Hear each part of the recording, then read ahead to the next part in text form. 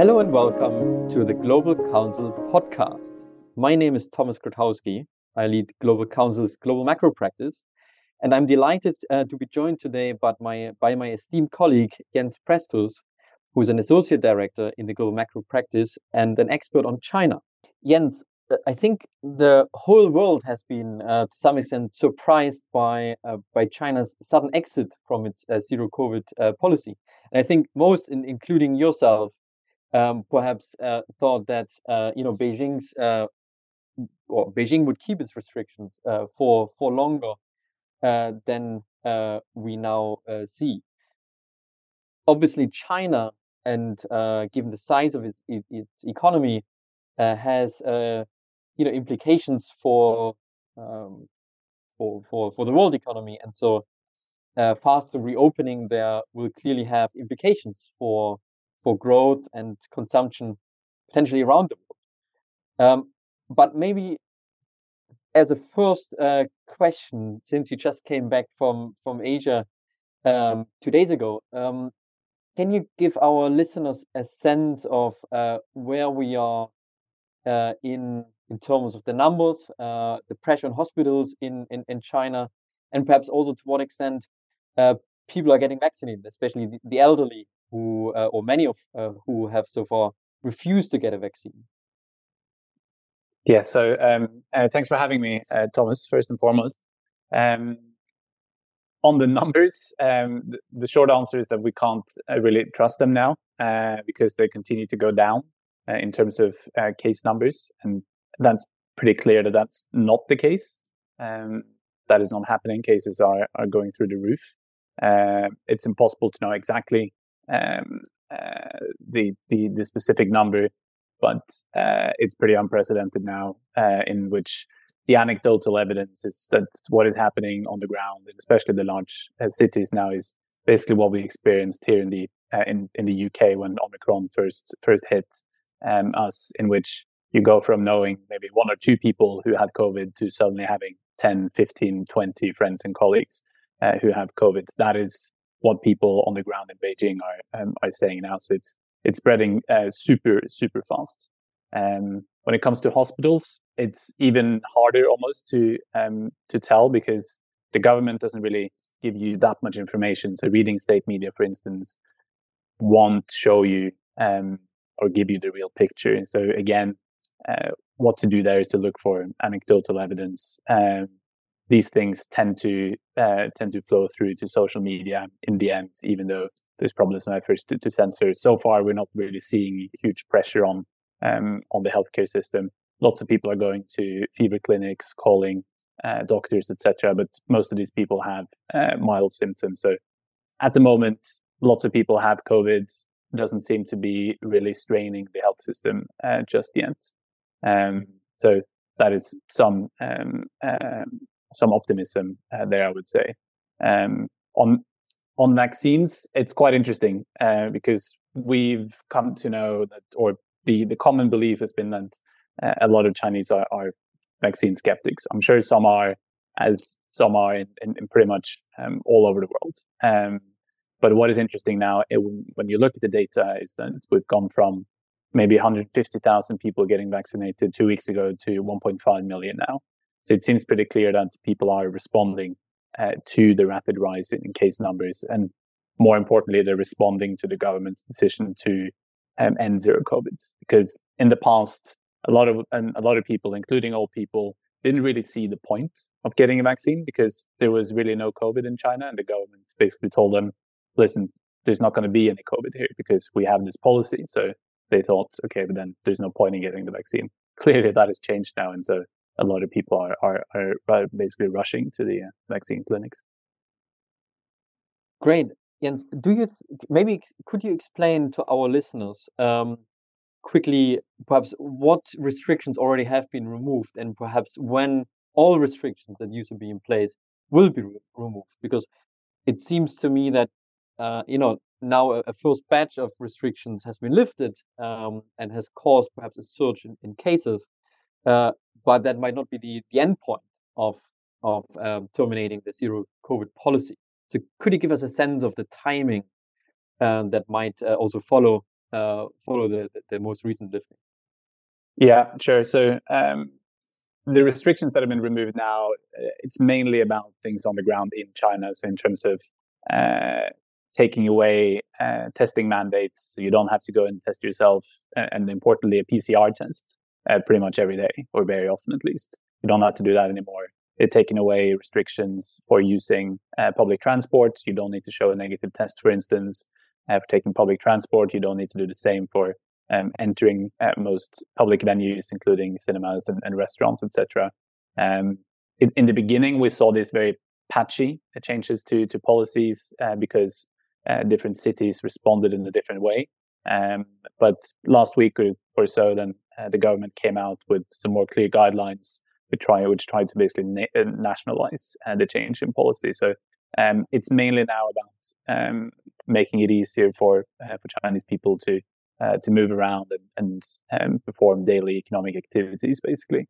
On the border front, we haven't seen too much yet. So obviously there was a loosening of the quarantine restrictions for inbound travelers earlier in November, which was basically the first big announcement of changes to restrictions. We've seen Hong Kong has basically started that now. So in Hong Kong, it's almost a free-for-all. You have to do one PCR test on when you land, but if that's negative, there's no more restrictions.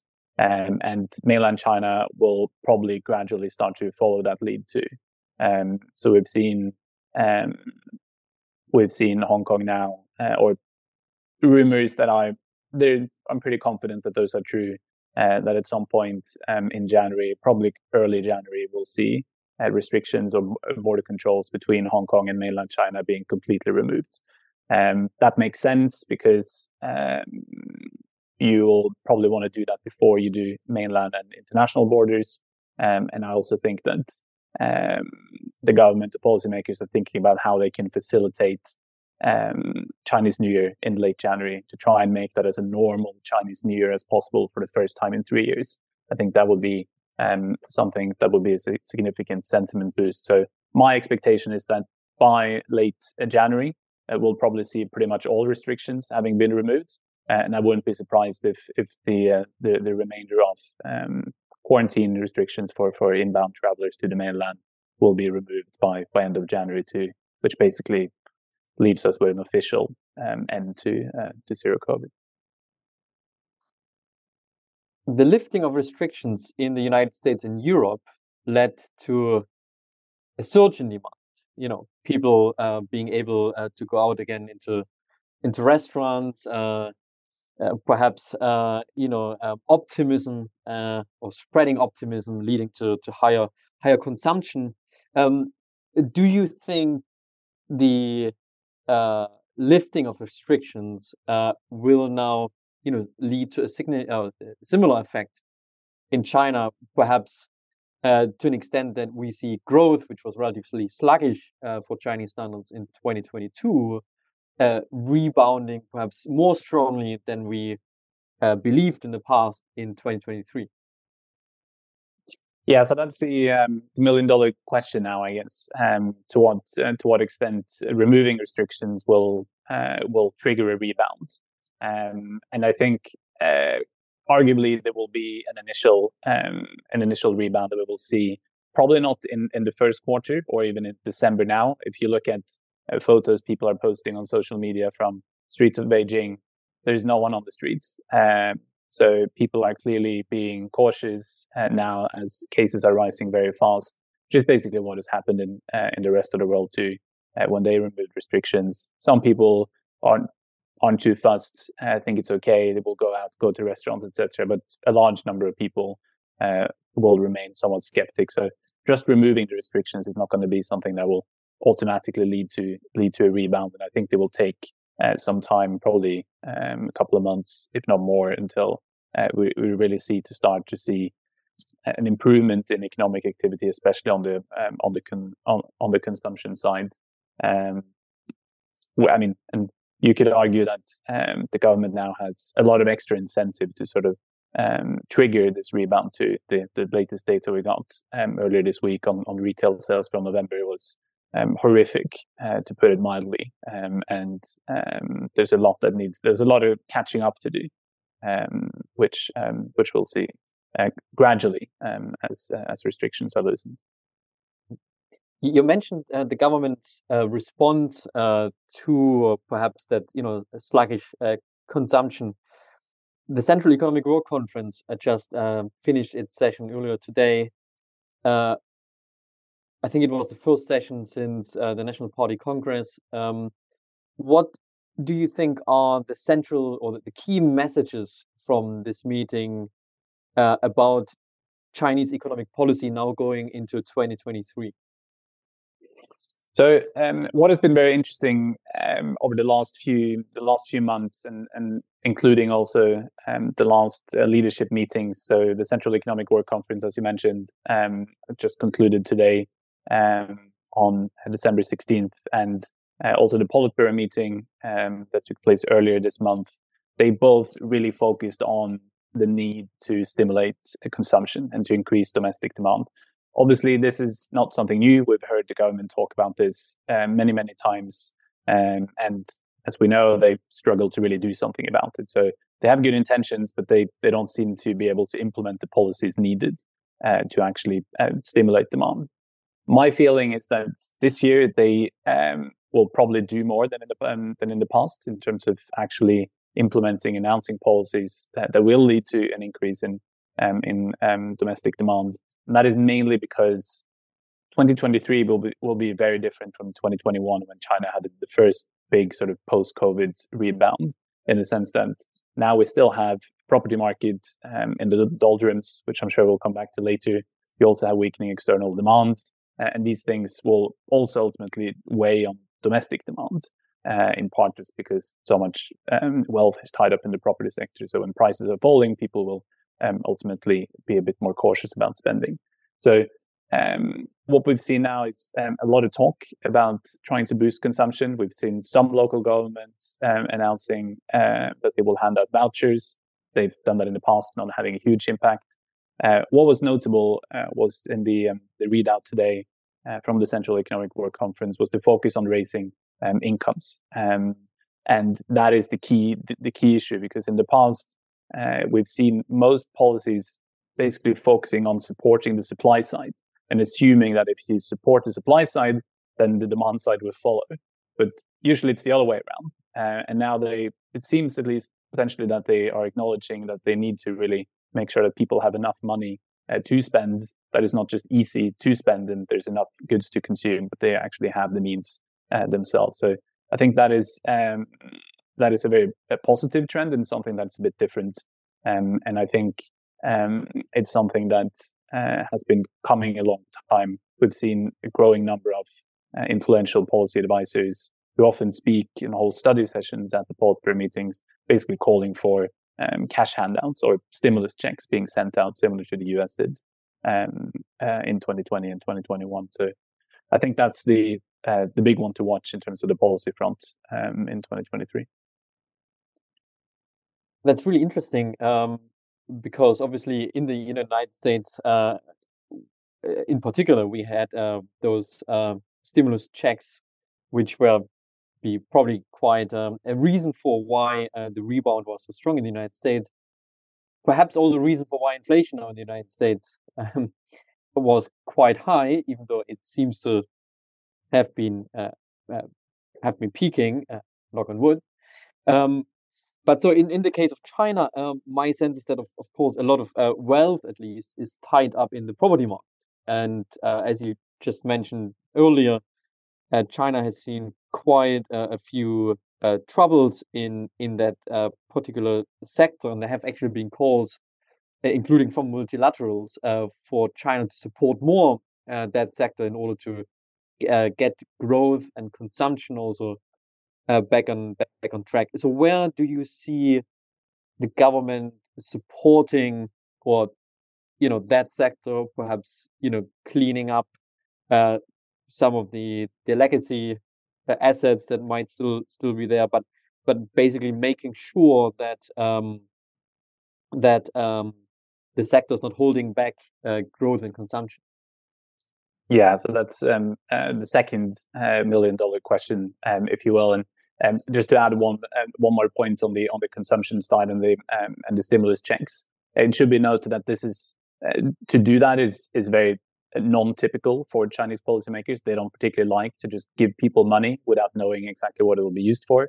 And so, if they decide to do something like this, it would be a significant break from policy orthodoxy. But I still think the likelihood for that happening in the next year is higher than it has been a very long time. When it comes to the property sector, this is very interesting, and it was also I was very keen to follow the readout from the Central Economic Work Conference, in part because Bloomberg reported last week that they expected, or they had heard people saying that the government will basically call an end to property sector reform, that they would abandon the phrase "houses are for living in, not for speculation," and that they would say that they more or less accomplished what they wanted to accomplish when it comes to deleveraging in the sector. I always thought that sounded a bit odd, that there would be such a huge about face on that, that they would clearly they're not done with reform, so it would be somewhat odd. And we saw now today from the readout that obviously the houses are for living and not for speculation was still there, and not much had changed. There's seems to be quite a big of a change when it comes to offering more financial support for the developers, but that is still earmarked for delivering homes, which is the priority, as in prepaid homes, which is the priority number one for the government. This is what they're focusing on because they don't want to have millions of people basically having paid for their properties and they're not being delivered. So pretty much all financing support. There is definitely more financing support, and we're also seeing, importantly, that the banks are more willing to actually lend to the developers. In the past, and this is based on the conversations we've had with people in the banking sector in China, including in private banks, where they up until 3 weeks ago they said, we have no interest in lending to these developers because it's too risky for us. It doesn't matter what the government is saying. And this was also true for state developers. That has changed over the last 3 weeks, and the banks are now saying we don't really have a choice anymore. We have to increase lending to these developers. So that has definitely changed. But again, the important thing is it hasn't changed the ultimate motive or strategy for the government. The focus is still on reforming the sector, basically shrinking the size of the sector. They want to consolidate it around a certain number of state-owned enterprises and some private ones. But the ultimate goal of reducing leverage and reducing the size, removing speculation, allowing property prices to fall, all of that is still there, even if financing support is increasing to make sure that homes are delivered. So I don't see any big changes there, and we saw the same in the readout today from the Central Economic Work Conference, where they basically said that the environment for the real estate sector has changed, and this was something the Shanghai branch of the People's Bank of China said last week during a meeting with 5 developers and some financial institutions, that you developers, you need to adjust to this new environment. We can't continue to support you forever. So they seem to be making that very clear, that things aren't going back to normal, even if some financing support are increasing. So I just try to fully understand that. In other words, you're saying that the government will maintain its longer-term target in reducing the size of the sector or the leverage in the sector, but actually in the short term now, what we will see is, and again, an adding of leverage in the sector, which sounds a bit contradictory to me. That they're adding leverage. Yeah, that there will be again lending to developers. Yeah, so the key thing there is that all of that lending is earmarked for 2 or 3 specific purposes. So finalizing stalled projects, development projects that the developers didn't have any funding for in the past, where the bank said we're not going to lend to you anymore. So because the government really wants these homes to be finished because they have been paid for already like a significant number of households. And two, they're offering more financing for the perceived stronger developers, mainly SOEs, so that they can buy assets from the weaker ones. And they also allowing some of this new financing to be used to repay debt, mainly onshore debt. But also now, to some extent, they're also allowing the developers to raise funds abroad from offshore units of the Chinese bank, so they can also repay US dollar debt. Because they're even though the focus is on the onshore debt side, they're still concerned about basically the future of Chinese developers or other Chinese entities being allowed or being welcomed by foreign investors and then lending to them. So yes, there might be more lending, but it's for very specific purposes that you kind of need to do unless you want to see a complete collapse in the sector. Ultimately, again, the important thing to remember that none of these things seek to really address the demand side. And so we've seen lots of local governments offering support measures to increase demand for properties in the sense that they've lowered down payment ratios, they've lowered mortgage rates, etc. But it hasn't really convinced people to get into the market again.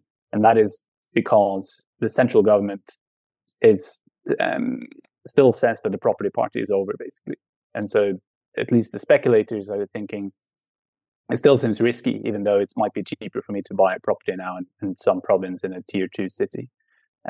So that is still the big thing. And you won't have a turnaround, which I see some people talking about, unless the demand comes back on track. And I don't see that happening simply because the government doesn't really want to return to the good, bad days, if you will, with excessive growth. Interesting. Now, I want to come to thinking about the global impact of the removing of the zero COVID restrictions. Clearly, China has been quite isolated from the rest of the world for the past 3 years. And now gradual, relatively fast reopening of China, perhaps with a surge in demand in China itself, will have an impact, of course, on a world economy that is, on the one hand, affected by high rates of inflation, especially in advanced economies, but also by perhaps falling demand in the United States and Europe as recession fears are growing.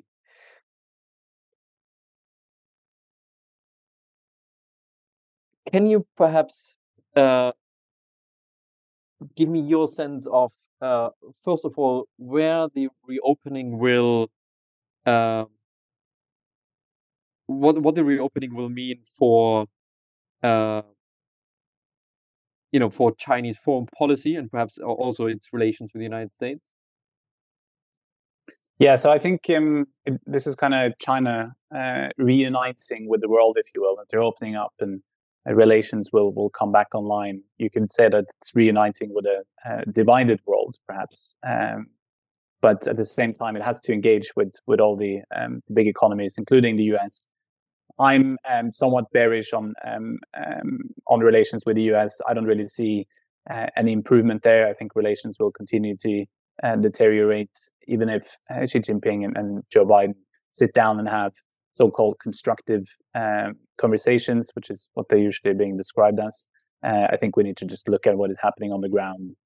You'll see much more. You'll see continuation of the US announcing restrictions on Chinese companies, putting more companies on the different lists that they have that restrict US exports to these companies. I'm not sure if China will retaliate because I don't really see how they can see that that's going to lead to anything good. It will just make things worse. So I think they will just look the other way. But overall, relations with the US, I don't really see that improving, even if it looks like Xi Jinping and Joe Biden are being nice to each other during some bilateral meetings.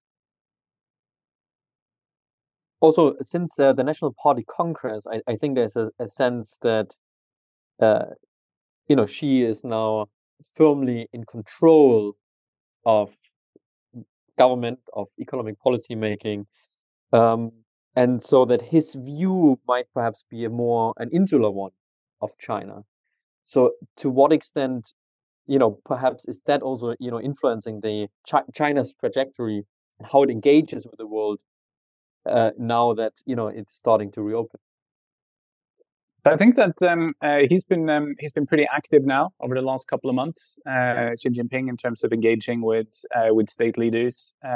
He's met with a number of European leaders to that in Beijing, but also during the G20 meeting, and he just had his big visit to the Gulf, and those two, the EU and the Gulf states, if you will, those two economies.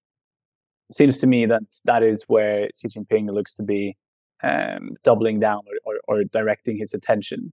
Obviously, he's focusing on his own neighborhood, Southeast Asia, East Asia. That's very important. But beyond that, I think what Xi Jinping will seek to do is to do everything he can to improve relations with the Europeans. He's clearly seeing that a lot of EU member states are not willing to just bandwagon on US policy on China. Yes, they will align on some things, but not everything. And I think he sees an opportunity there to try and divide and conquer to some extent, and to try and at least keep relations warm with especially Germany and some of the other big member states. And if you ask me, I don't think it's unlikely that he will try to get the comprehensive agreement on investment back on track. I think this is me speaking without knowing exactly how the Europeans will respond, but I think the Chinese side might be willing to make some concessions and maybe removing sanctions on some ministers of the European Parliament to try and get that agreement ratified and get that back on track, because that would be a great geopolitical win vis-a-vis the US, but it would also be super positive long term for the Chinese economy, in part because China is now seeing a steady number of firms pulling out. They're a bit worried about how foreign investors see China, and if you can get that agreement over the line, it will probably bring some calm back to that, and perhaps convince some firms,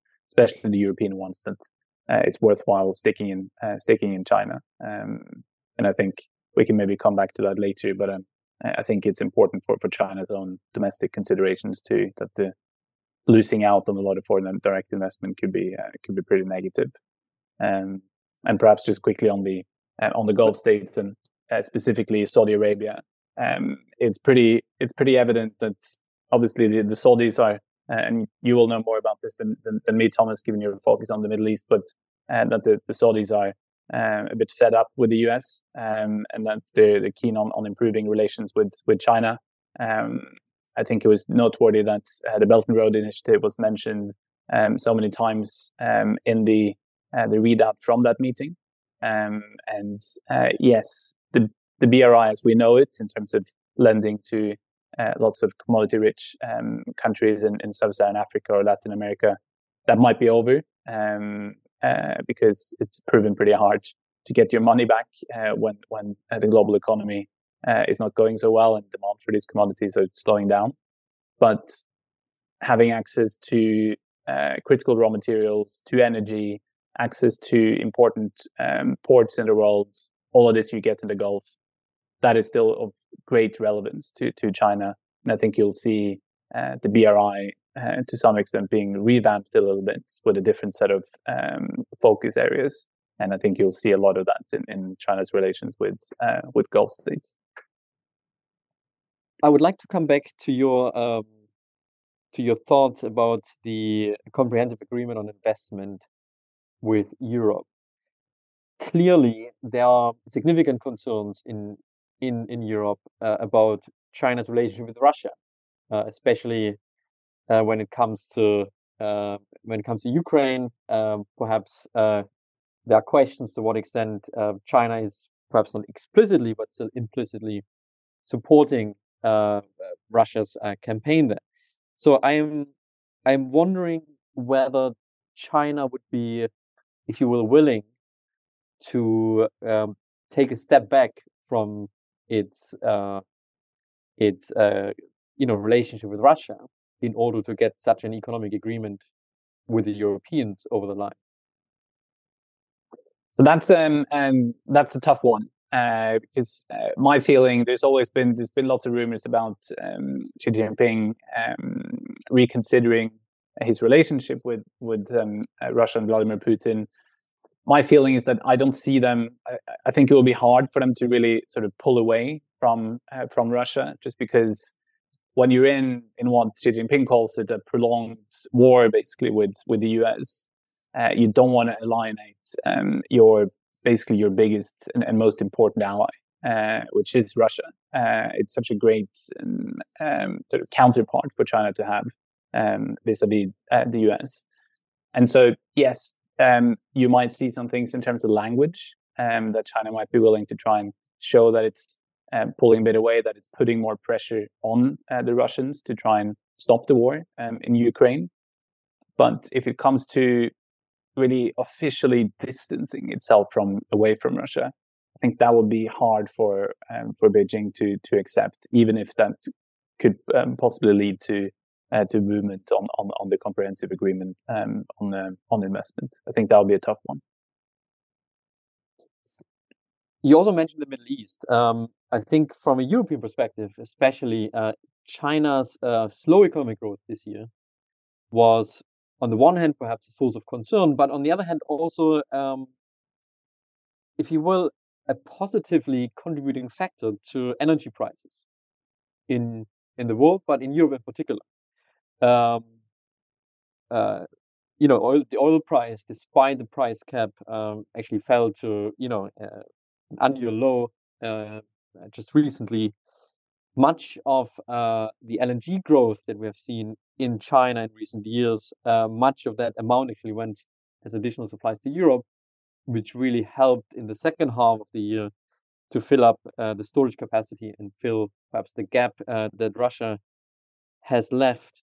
So I'm wondering what your thoughts are about the extent to which China's lifting of COVID restrictions will see, a really significant uptick in demand for energy, and as a result could actually make the year 2023 much more complicated for Europeans. Now, in particular, that Nord Stream 1, which was still operational throughout most of the year, has now been, officially or fully cut off since early September, and so basically taking away that one source of gas that Europe was able to rely on as well to refill its gas storage. Yeah, so I think that's yet another very important question that I think a lot of people are following, including our friends at the U.S. Federal Reserve and the European Central Bank, in terms of what it means for inflation. I think at the moment it's hard to say, because it will depend on how Chinese policymakers respond, what kind of policies they announce, and how they intend to try and create a sustained rebound. I think, as I mentioned earlier, I think they understand that you won't have a sustained rebound unless the Chinese consumer comes back online. And so they will. I'm pretty confident that they will try to really do their utmost to get the Chinese consumer to spend again. But it will depend if they actually manage to implement that. As I said before, we've heard so many times in the past how they intend to try and increase domestic demand, but they haven't really implemented the policies needed to do that. If they do this year and we see a significant rebound in Chinese demand beyond what we'll see just because zero COVID restrictions are gone, then that should lead to a significant increase on not just manufactured goods outside of China, but also on energy products. And if they also combine with that more support for infrastructure investment, for instance, which they're very good at, they've done many times before. If they do that as well, you'll see another source of increased demand for a lot of commodities, including energy. So it will depend very much on how China responds. If they kind of allow, we've seen now lots of numbers being thrown around in terms of the government's GDP growth target for next year. I think a lot of people are now coming to some agreement that the government will focus around 5%. That is not that much when you think about that the economy this year probably won't grow faster than maybe 3%. So to if you have that low base and you're aiming for 5%, that means that activity in the Chinese economy won't really rebound that much. So if you think about it in that sense, and also knowing that property investment probably isn't going to really rebound, and you'll see activity in that sector also remaining subdued, it's not necessarily the case that you'll see a huge Chinese a huge increase in Chinese demand for energy products, and that in that sense not necessarily will be a big problem for the Europeans. But again, it will all depend on how Chinese policymakers decide to support the economy, I guess, next year. Fascinating. It seems to me that obviously there are many unknowns that we're dealing with at the moment. But I think one conclusion from our discussion is that obviously China's closer or opening post COVID will clearly have implications for China, but also for us in Europe, in the United States, and elsewhere. Probably the net effect, if you will, between additional demand and perhaps higher commodity prices. It's probably too early to tell, but certainly something that we'll be following very closely. Thank you very much, Jens. It was a pleasure to talk about this with you today, and I hope our listeners enjoyed this podcast. Thank you very much for listening to the Global Counsel podcast, and goodbye.